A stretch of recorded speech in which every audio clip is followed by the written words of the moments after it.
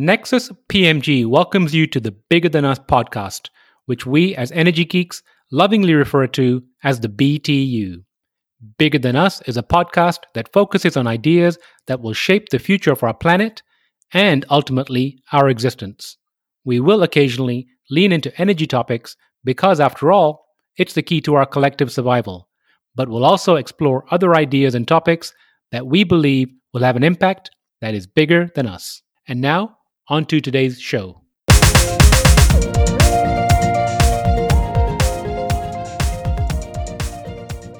Hello, and welcome to the Bigger Than Us podcast. I'm your host, Raj Daniels, and today I'd like to welcome Sarah Shanley Hope to the show. Sarah Shanley Hope is the VP of Brand and Partnerships at the Solutions Project, following 7 years as the organization's first executive director. Under Sarah's leadership, the organization transformed its mission and culture to center racial and gender equity, launched the field's first and only award-winning Intermediary Climate and Equity Fund, and grew a celebratory, collaborative, and inclusive movement for 100% clean energy. Sarah has held executive or leadership roles at the Alliance for Climate Education, Green for All, Cargill, and Best Buy over her 15 years of experience in brand strategy and social change. She has raised and helped deploy more than $50 million in support of racial equity and climate solutions agenda over her tenure in the field. Sarah, how are you doing today? Hi, Raj. Thank you so much for having me. I've got the sun on my face here in Oakland, California, and my kids are happy, so I'm doing well today. Thank you. And how old are your kids? I've got 2 daughters, 11 and 5. And so I have 3. They're 8, 10, and 12. How are you handling the COVID pandemic / homeschooling schooling situation? Handling it is a day-to-day question, as I'm sure you experience yourselves. On our end, for our family, the upside has been we're together. I'm accustomed to traveling pretty frequently for my job at the Solutions Project, and this year I have not, and so that has been an upside. The homeschooling, particularly with the kindergartner, is challenging. I've been super grateful, and after the I think shock of the first 2 weeks, really impressed by Oakland Unified School District, our public school here, for how they've supported kindergartners on Zoom.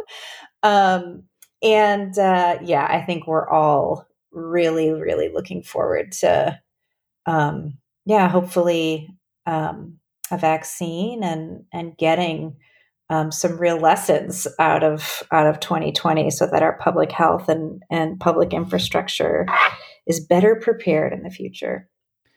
So a couple of things. First of all, you mentioned day to day, and the way I felt and kind of shared with my peers is that I really enjoy being around my family. And fortunately for me, they enjoy being around me too. So that's worked out really well. And the second part is the thing you just said there regarding, some lessons. I feel like many people that I speak to want to go back to some sense of where we were before from let's get back to normal, let's move back to default. But I think that there are those among us that are looking for the lessons in what can we take away from here, and perhaps the changes we can make, whether it's in our personal lives, professional lives, etc. You mentioned the travel part, and do things a little bit differently going forward. Oh, yes, Raj. I mean, I think that is key. This is not a moment to return to normal. This is a real invitation for like honest and deep resetting, not just for our families and for ourselves, but really for our economy, for our democracy, and for the culture that we want to create, the future that we can create together. I think for us personally, like my family, and also for the Solutions Project, the biggest lessons learned and the greatest sources of inspiration this year in 2020 have been, just the power of showing up for each other. The rapid speed with which, mutual aid programs popped up among the Solutions Project grantee partners in kind of the COVID hotspots across the country, thinking about our own family and, making these commitments and figuring out kind of these pods, these relationships and, kind of our own version of mutual aid with two other families that we're very close with here in Oakland to figure out how to make this work in a way that, that supported each other, that protected our health and well-being, and, was really committed to the health in our community, and, frontline workers in our grocery stores, all the way to healthcare workers, making sure that we were doing our part by showing up for each other. I agree. Now, before we get to the Solutions Project, I'd like to open the show by asking, if you were asked to share something interesting about yourself, what would it be? Something interesting about myself. I mean, what I appreciate about this question that's like coming top of mind to me is I just this last week made the choice to rewrite a story that I have about myself that I am a terrible cook, that I don't like to cook. That is the old story that I was telling my family and myself. And so, I think just this past week, I'm like, you know what? I do like to cook, and I'm not bad at it. I'm good at it. So that's something interesting, I think, in this time, love in the time of COVID is having that space to slow down and to, I don't know if teach a dog new tricks is quite the right phrase, but yeah, something interesting about me is that I am absolutely open to change, even in my 40s. And I like to cook, it turns out. You are speaking my language. I think personal narrative is very important. Since you were so nice to share, I'll just tell you one of mine. For this next decade, I've told myself, I've written the story, I'm writing the story for myself. I'm convinced myself that this decade will be the most important decade of my life. And it's, again, going back to my daughters, because they're 8, 10, and 12. And at the end of this decade, and this might resonate with you. So last year, December 31st, I sat down and I mapped out what it looks like till December 31st, 2029. And the first thing I did was write my oldest daughter's name. And I wrote next to her name, 21. And I just stopped for a moment just to breathe.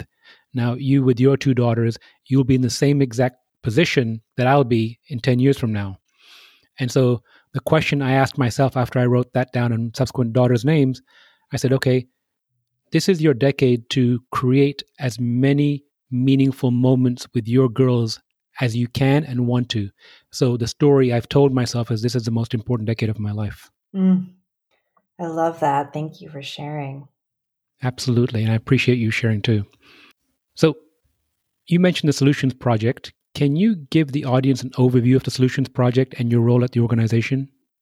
Yes. So the Solutions Project is a U.S. national nonprofit organization that is really focused on supporting, as our name suggests, bold, practical climate solutions. But for our focus, it's different than a lot of other, environmental organizations. It's focused on those solutions created by those leaders and organizations closest to the problem. So thinking about environmental justice communities and Black, Indigenous, other people of color, particularly women of color, leading on climate solutions for decades, if not generations.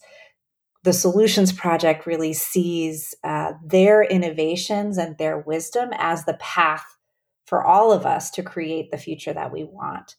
So we started the organization and we have a grassroots grant making program. We do media and storytelling to try to amplify the stories of success in places, as different as Buffalo, New York, or Des Moines, Iowa, or where I live now in Oakland, California, bring those stories to the fore. And by doing so, really change the imagination of what's possible. We focused first on 100% clean energy and are now, with the success around 100% clean energy, really expanding to community climate solutions in food and land management and water systems. Now, you mentioned bold, practical climate solutions. Can you give me an example of a few of those?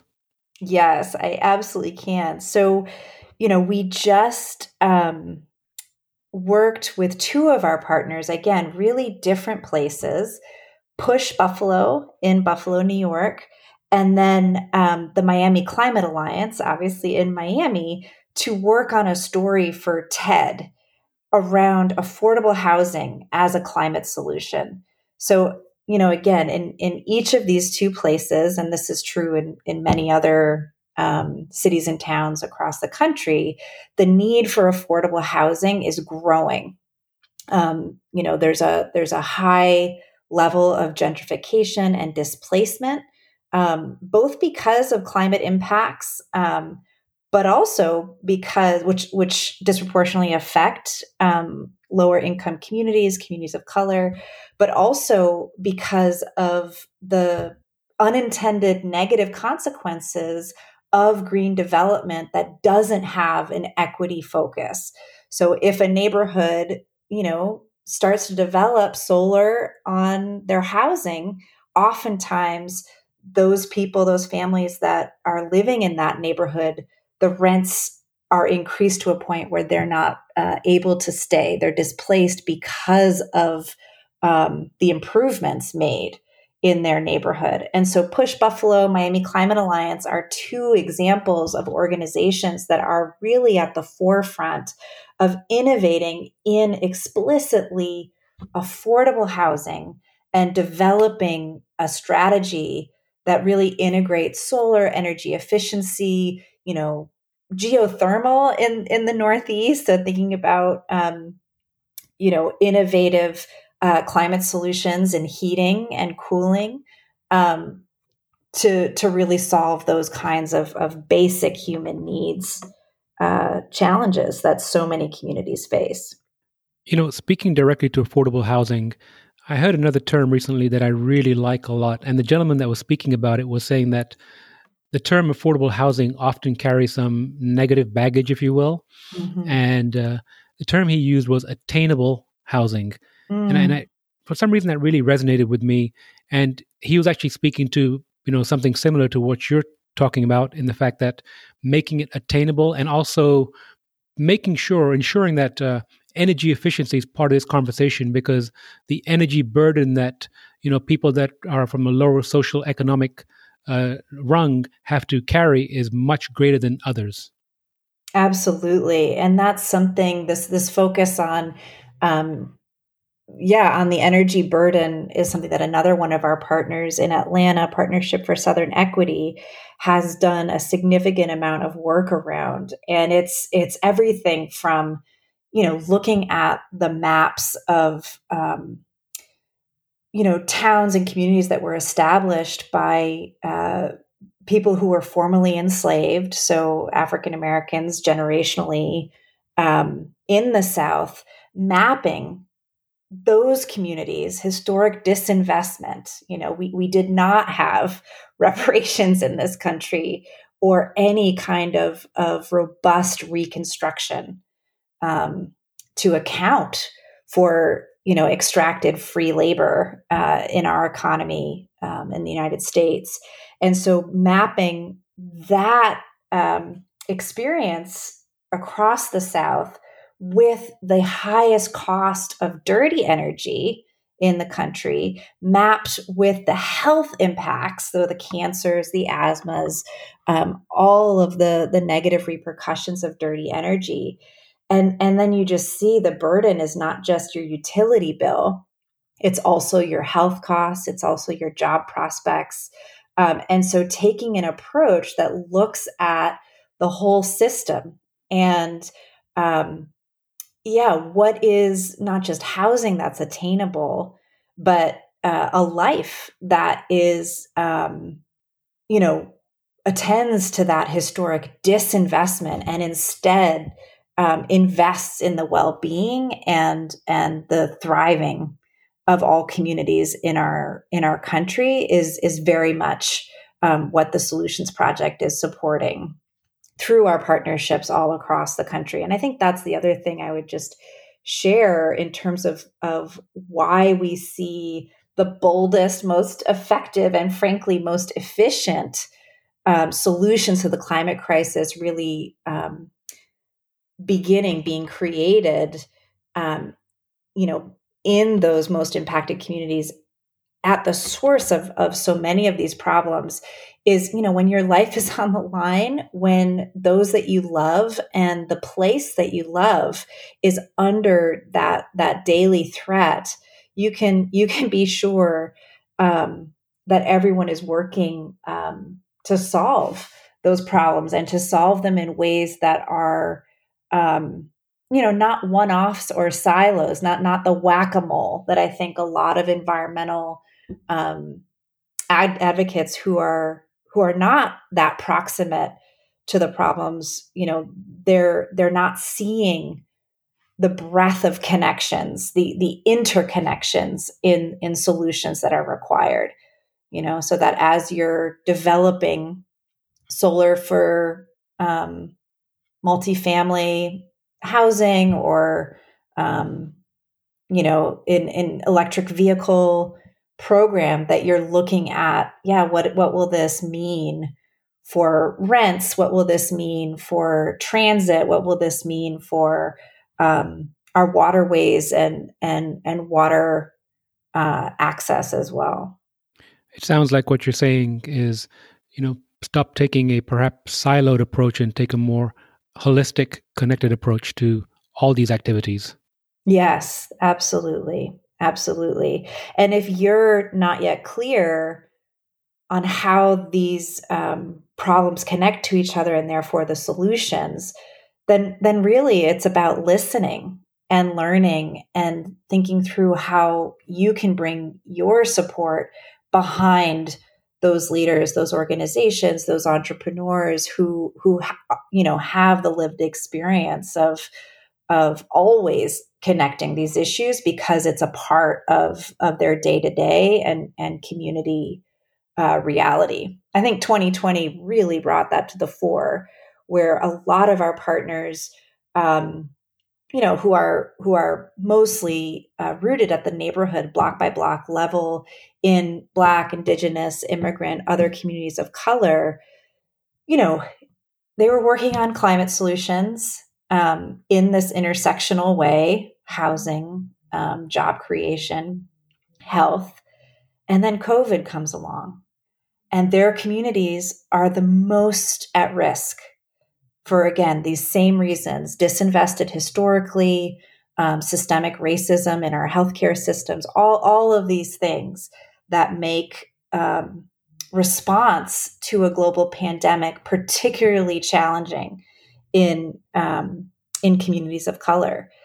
And so our partners were then having to connect. Okay, yes, climate solutions, but now how do climate solutions interconnect with COVID prevention and again, mutual aid solutions? Then again, fast forward a few months and, our whole country witnesses the murder of George Floyd, following so many other lives lost to police brutality. And again, our partners who are rooted at that neighborhood level in Black communities across the country are then responding to racial injustice and revolutionary uprisings in their own communities. And so adding to their programming, what does a community safety program look like that protects our community, including from police or state-sanctioned violence. So I think it goes back to earlier in our conversation when we were speaking about the pandemic and hoping that things, don't go back to quote unquote normal. Yes. COVID to some extent helped expose some of these underlying issues, these cracks, if you will, in society as a whole. And as to your point, has brought them to the forefront. That's exactly right. That's exactly right. And brought them to the forefront in ways that, you can imagine the crisis response and trauma response, those skills that our partners on the ground had to develop in real time, are tools and skills that are now going to be built in a proactive way going forward. One of the activities this year, and frankly the last 4 years, that my older daughter and I have really done together is reading post-apocalyptic teen literature. So we've gotten very, very into, of course, the Harry Potter series started us off 4 years ago. The Hunger Games series, his Dark Materials series, Akata Witch, Akata Warrior. She's not quite old enough to join me in Octavia Butler's the Parable series, but all this to say, these are skills that we're developing out of crisis.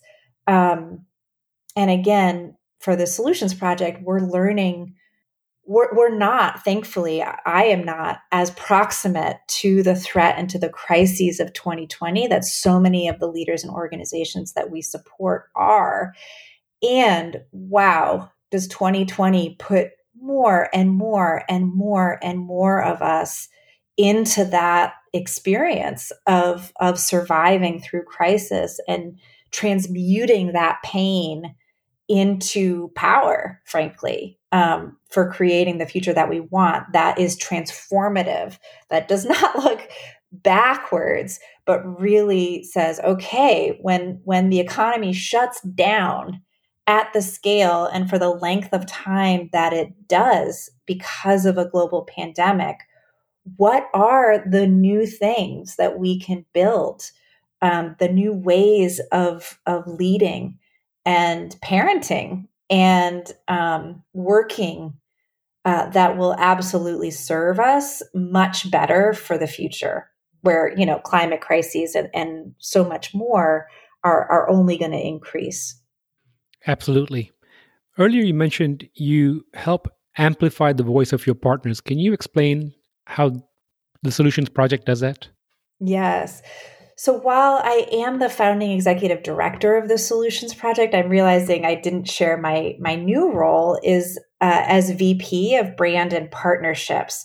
So part of my role now is very much on the storytelling and media platforms that we're able to co-create with our grantee partners.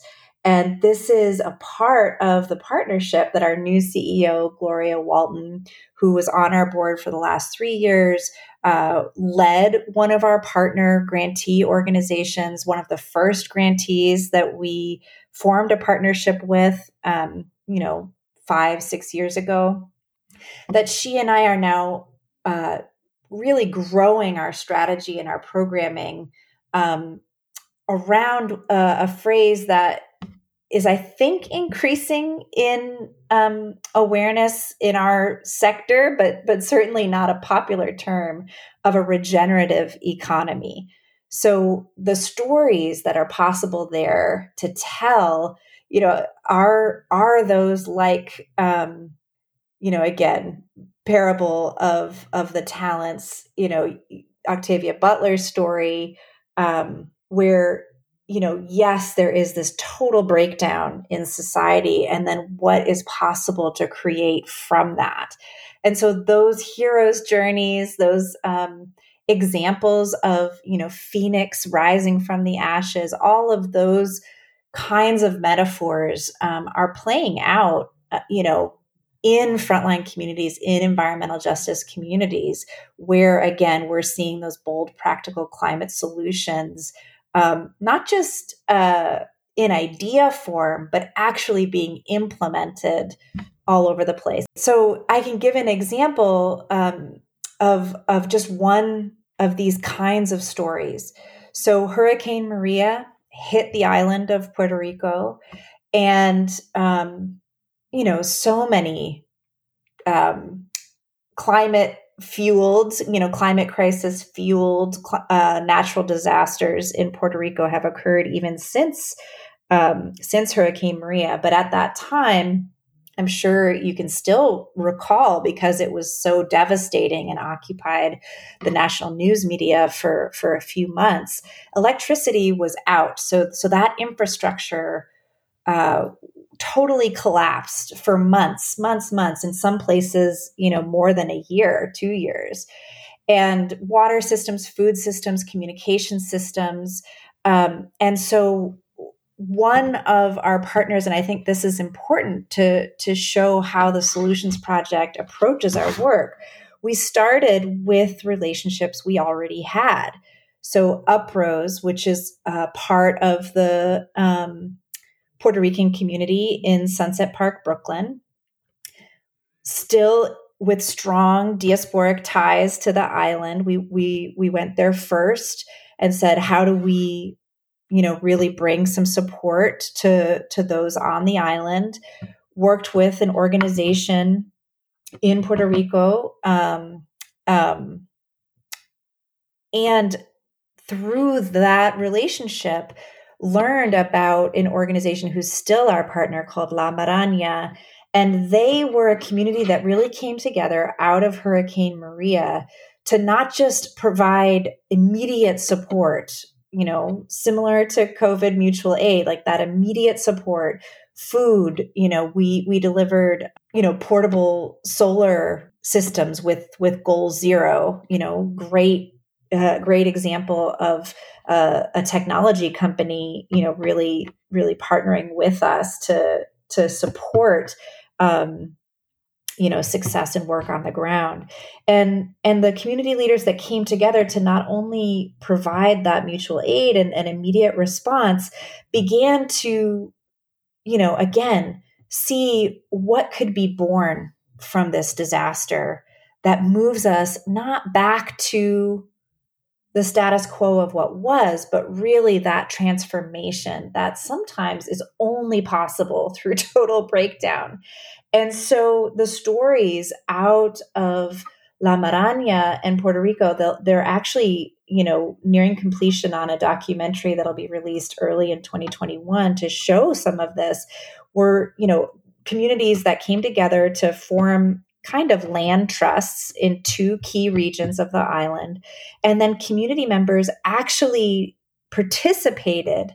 So these are not engineers. These are not, nonprofit leaders. These are neighbors and neighbors coming together through a design process to say, what do we want to build here that will better prepare us for the next hurricane, that'll better serve our interests across health, across the economy, across basic access to housing and clean water and renewable energy, affordable energy.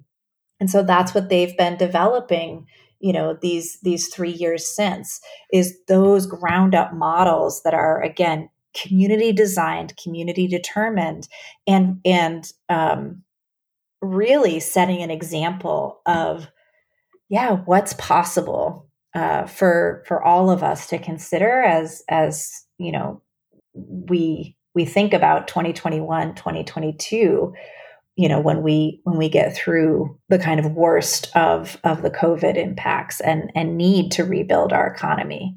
How do we transform forward instead of building back? Sounds like a really great initiative. Staying with the theme of transformation moves us to the crux of our conversation, the why behind what you do. According to your LinkedIn bio, which you can't always trust everything you read on the internet, but right around 2009 when you joined Green for All. So you've been in this movement for about 11 years now, if my math is correct. What's your why? What's your driving force? What motivates you Well, what motivated you to get involved and keep going? Mm. Yes. So I've been in the climate movement for 11 years. A little longer than that because of my time at the Ella Baker Center for Human Rights, which really birthed Green for All, you know, uh, shortly after. And I went to business school actually in between. So, maybe it's been a total of 14 years that I've been in the climate movement. And, even sharing that part of my story of learning about the climate movement through the Ella Baker Center for Human Rights, my why is very much around human rights and justice and this deep, deep, deep, not just commitment, but belief in, the world that's possible when people come together across, systemic racial divides, class divides, gender norms, and really we are able to bring all of our unique gifts together to make a future in which everyone has the ability to thrive. That's really what drives me. My children, of course, it's no coincidence that my older daughter is 11 years old. But really, this commitment, these values, were born in Buffalo, New York, where I'm originally from and where I grew up. My parents moved to Buffalo, prior to me being born, and didn't have extended family there. And so we really formed those bonds with our neighbors. And, and Buffalo is now in large part because of the leadership of community and community organizations like Push Buffalo, who the Solutions Project is a core partner of. Now the city is starting to, grow again economically. But when I was growing up there, there was nobody outside the city that was coming to save us. It was very much neighbors coming together. And again, it's a very segregated city.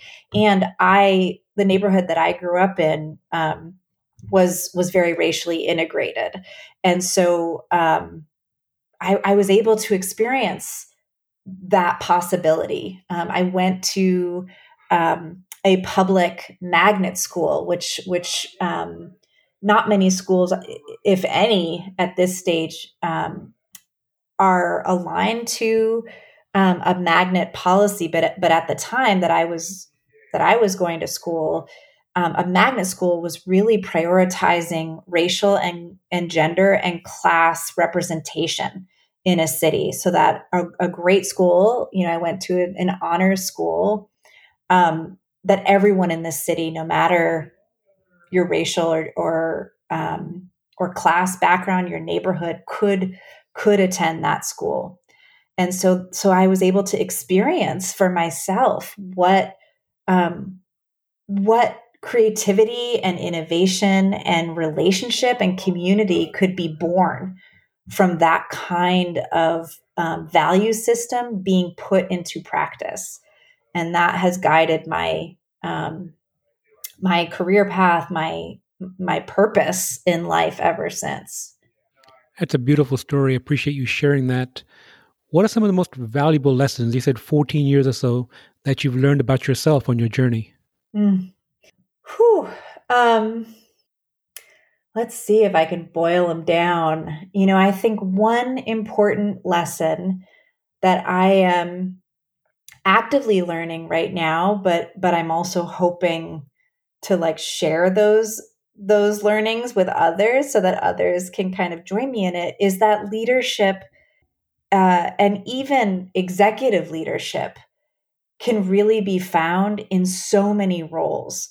So I, with the board of directors at the Solutions Project, made a strategic decision 2 years ago to transition out of the executive director role. And a lot of that was because, I've got 2 kids. I was very conscious of the never ending role of an executive director and my capacity to fill it in this decade that is mission critical for my kids, as we were discussing, and or for my role as a parent.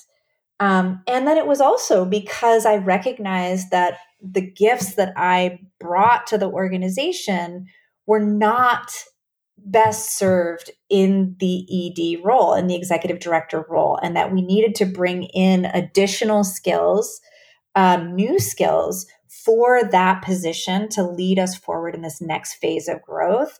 And thankfully, I didn't need to leave the organization that I loved. I've been able to transition into a different role, but to manage that process with really, really deep intention and understanding of power, of unconscious bias, and the need, I think, for most of us who make it into executive roles to control. We have an overdeveloped sense of responsibility, all of us that are in executive roles. And so really attending to those growth edges in my leadership as a part of this next evolution in what I could offer to not just the Solutions Project, but to our movement, our climate movement, and to as a role model for my daughters. That yes, women should absolutely pursue that boss lady role, and that it is not linear. That leadership can shift and shape. To truly align to that form following function, and being honest and courageous in functions shifting over time based on you as an individual, based on your organization, and based on the moments that are calling for you to do something different, or for the organization to have someone different in that role. And so maybe I'll just stop there, because there's a lot packed into that lesson learned. But I do think the infinite forms of leadership in the climate movement has been one of the greatest lessons that I'm still learning, but that I have learned in these 14 years. Beautiful lesson. You mentioned Solutions Project again. Magic Wand 2030. What does the future hold for the Solutions Project? What is your ideal vision? I am so excited for this question, because Gloria and I have been dreaming with just that scale. When she came in to the organization as a board member 3 years ago, she shared her experience as a grantee and said, the Solutions Project, is ready for the big time. Like, yes, you're an early stage organization testing all these different models, and we've got something really special here to bring to scale. And so thankfully, under her leadership, starting in 2021, we will be close to a $15 million a year organization, which is no small feat. And our vision for thinking about 2030 is bringing that scale to transformation in our outcomes. We know that today, even with this doubling of climate philanthropy on equity that the Bezos Earth Fund grants recently achieved, a total of $151 million for equity-focused work over the next 3 years. The Solutions Project not only, is a beneficiary of that scale of philanthropic investment in our organization, but Gloria's education of the Bezos Earth Fund team really created that scale of commitment, $151 million over the next 3 years to 5 equity organizations. And even with that scaled commitment, it doubles the current climate philanthropy focused on equity every year. And before this last month, it was 60 million, and now it's 120 million each year. Even with that, it's less than 1% of climate philanthropy that supports an equity-centered approach to climate solutions. And so for the Solutions Project, these next 10 years, 10 years, is again bringing that number up dramatically so that those bold practical solutions that we've been supporting, more than 100 grantees since we started all across the country at the neighborhood level, connecting those place-based innovations with city, state, and now hopefully federal policy, that we're able to see in the next 10 years a total shift in the center of gravity away from a top-down, technology only CO2 singular metric to really inverse our dominant approach to solving the climate crisis, that this is happening at the community level, ground up,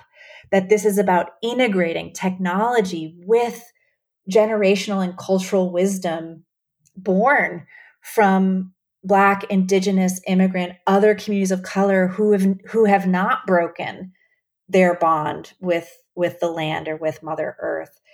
That those solutions are really setting the standard for everyone. Whether you're in business or whether you're in government or a more dominant environmental organization, that you're really seeing that this is where change happens at the block by block level by those communities who are experiencing the problems and the interconnected problems, so that those solutions, those intersectional, interconnected solutions are the norm. Well, I, for one, look forward to seeing your grand vision come to fruition. Thank you. Thank you so much.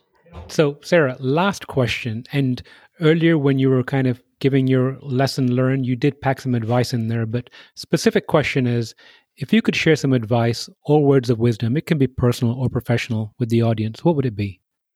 I think the biggest advice that I would have is increase your comfort with being uncomfortable, with not having certainty or control, but showing up anyway and listening and learning in real time.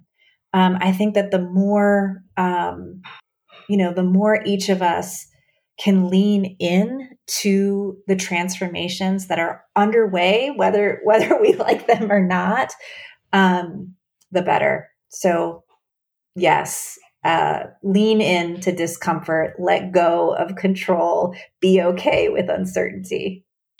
I love the idea of being okay with uncertainty. Have you heard of VUCA? Volatile, uncertain, Yes. Chaotic, and ambiguous? That is the mantra. That is the framework. So be able to navigate VUCA. I love that. Sarah, I really enjoyed speaking with you. Is there anything else you'd like to share before we go?